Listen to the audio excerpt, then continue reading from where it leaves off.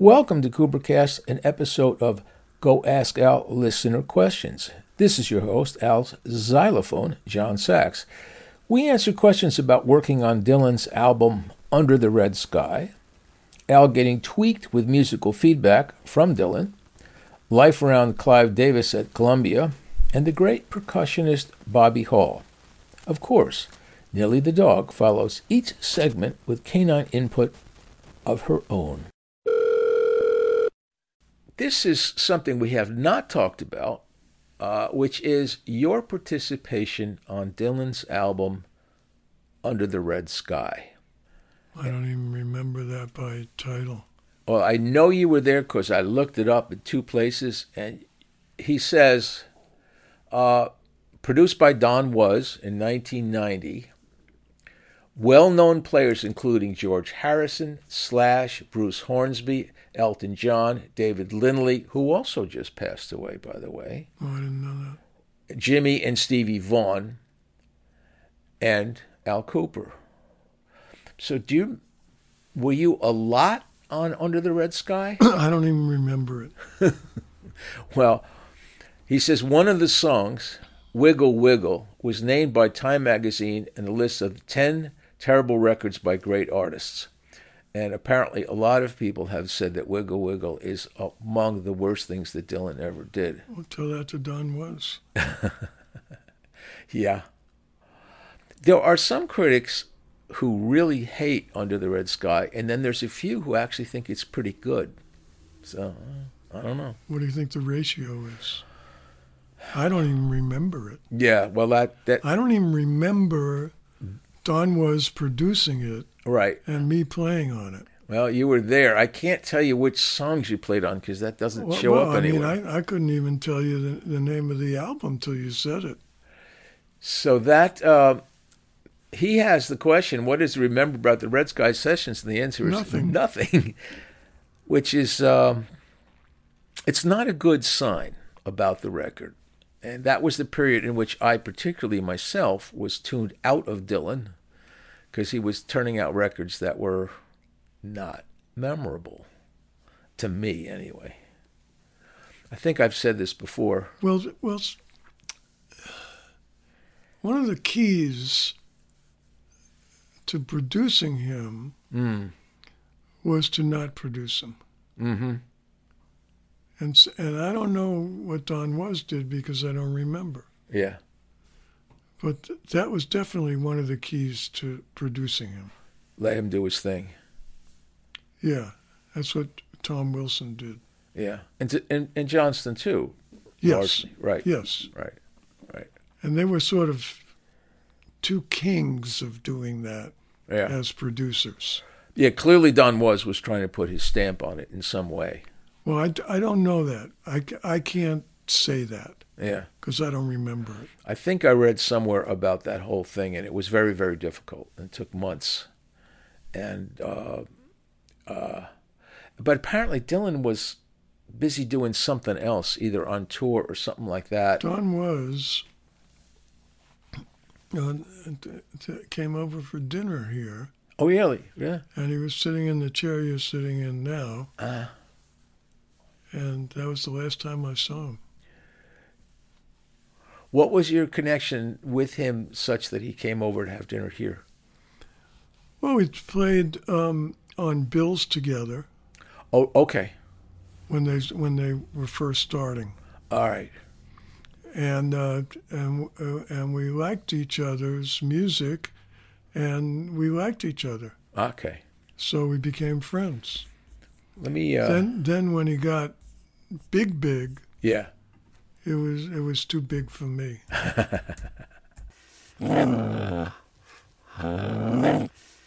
Here's an interesting one. This is from, again, his PKBYA at his email. He says... She says. He says. Well, I don't know.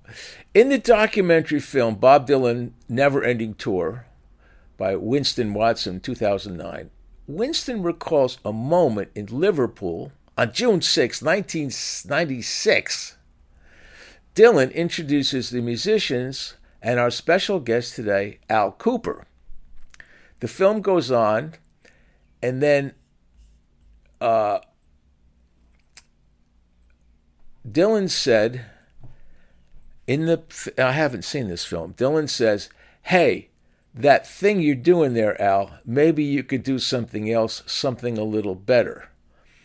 And with incredulity, Winston remembers, I was shocked. I don't think many people say to Al Kooper, can you play something better? I don't think that many people get advice from Bob Dylan. That's right. Does this ring true that Dylan might have actually said to you at some point, can you play something better, Al? Many times. Oh, really? Yeah. No, see, I didn't realize he that. either liked it or didn't like it. Well, he said, turn the organ up, the famous 4 words. But then other times he would say, I don't like that, play something better.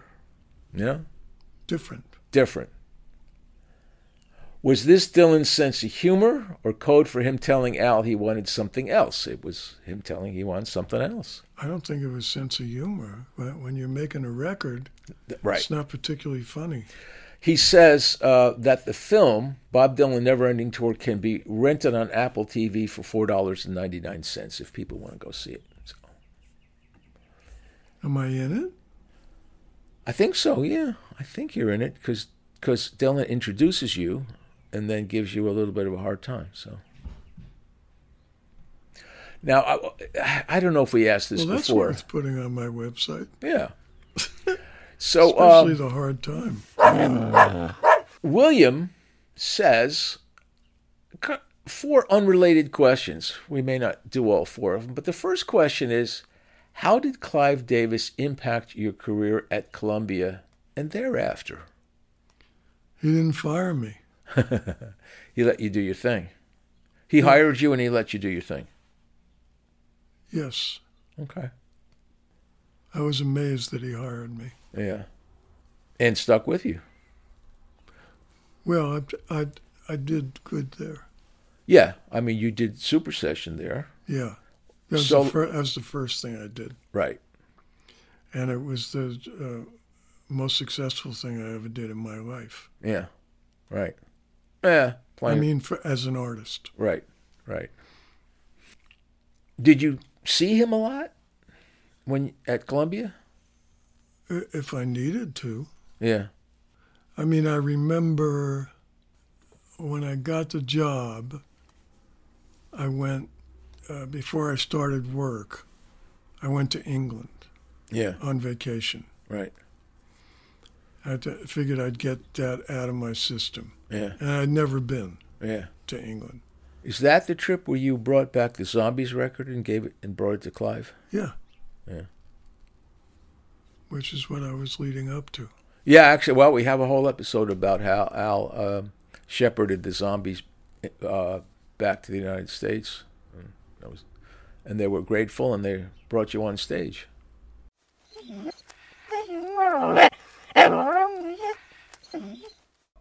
Second question, I'll go to read it. To me, it sounds bizarre, but maybe not. As a touring musician, have you ever been required to sign a non-disclosure agreement with a band leader or his or her management company? An NDA? Does that even show up in rock? I don't even know what that is. Like when you're doing a business deal with people and they tell you what their concept is, you have to sign a non-disclosure agreement. I never heard of such a thing. I didn't think so. Okay. Percussionist. Bobbie Hall has played on many recordings, including Dylan's Street Legal. Did you ever record Bobbie Hall? Many times. Many times. Okay. She was, I believe, the Los Angeles percussionist of note. Interesting. And she was a great gal. Yeah. Black woman. Uh-huh. And great to work with and very talented. And so it was no accident that she was at the top of her field. It's interesting because just when you think about drummers, there aren't a lot of... She wasn't a drummer. Oh, he says drummer. Percussionist. She was percussionist, which is, all right, I didn't hire her to play drums. Okay, so what did she typically play? Percussion. whatever was necessary. Meaning, like, specifically, what instruments would she be playing then? Tambourine. Okay. Bongos. Okay. Stuff like that. Right, not a drum kit, but a specific instrument. Right, I'm sure she could play a drum kit, but that's not what she specialized in. Okay. Cool. All right.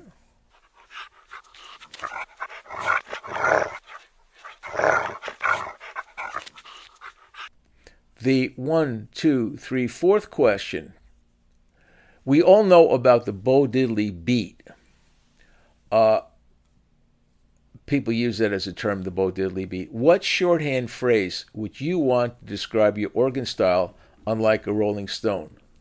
Would you call it the Cooper Whirl, Cooper Cool, or D.B. Cooper? What? I would call it none of that. Do you have a shorthand for your organ style? Yeah, it sounds like Al Cooper. Ah, okay.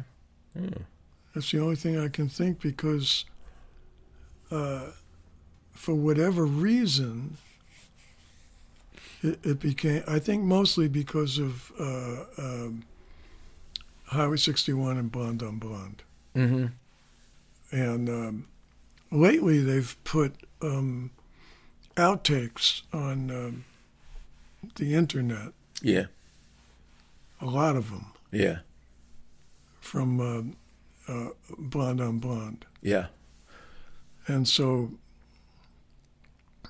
you hear like the beginning of recording I Want You. Right. And it's so different from the actual take.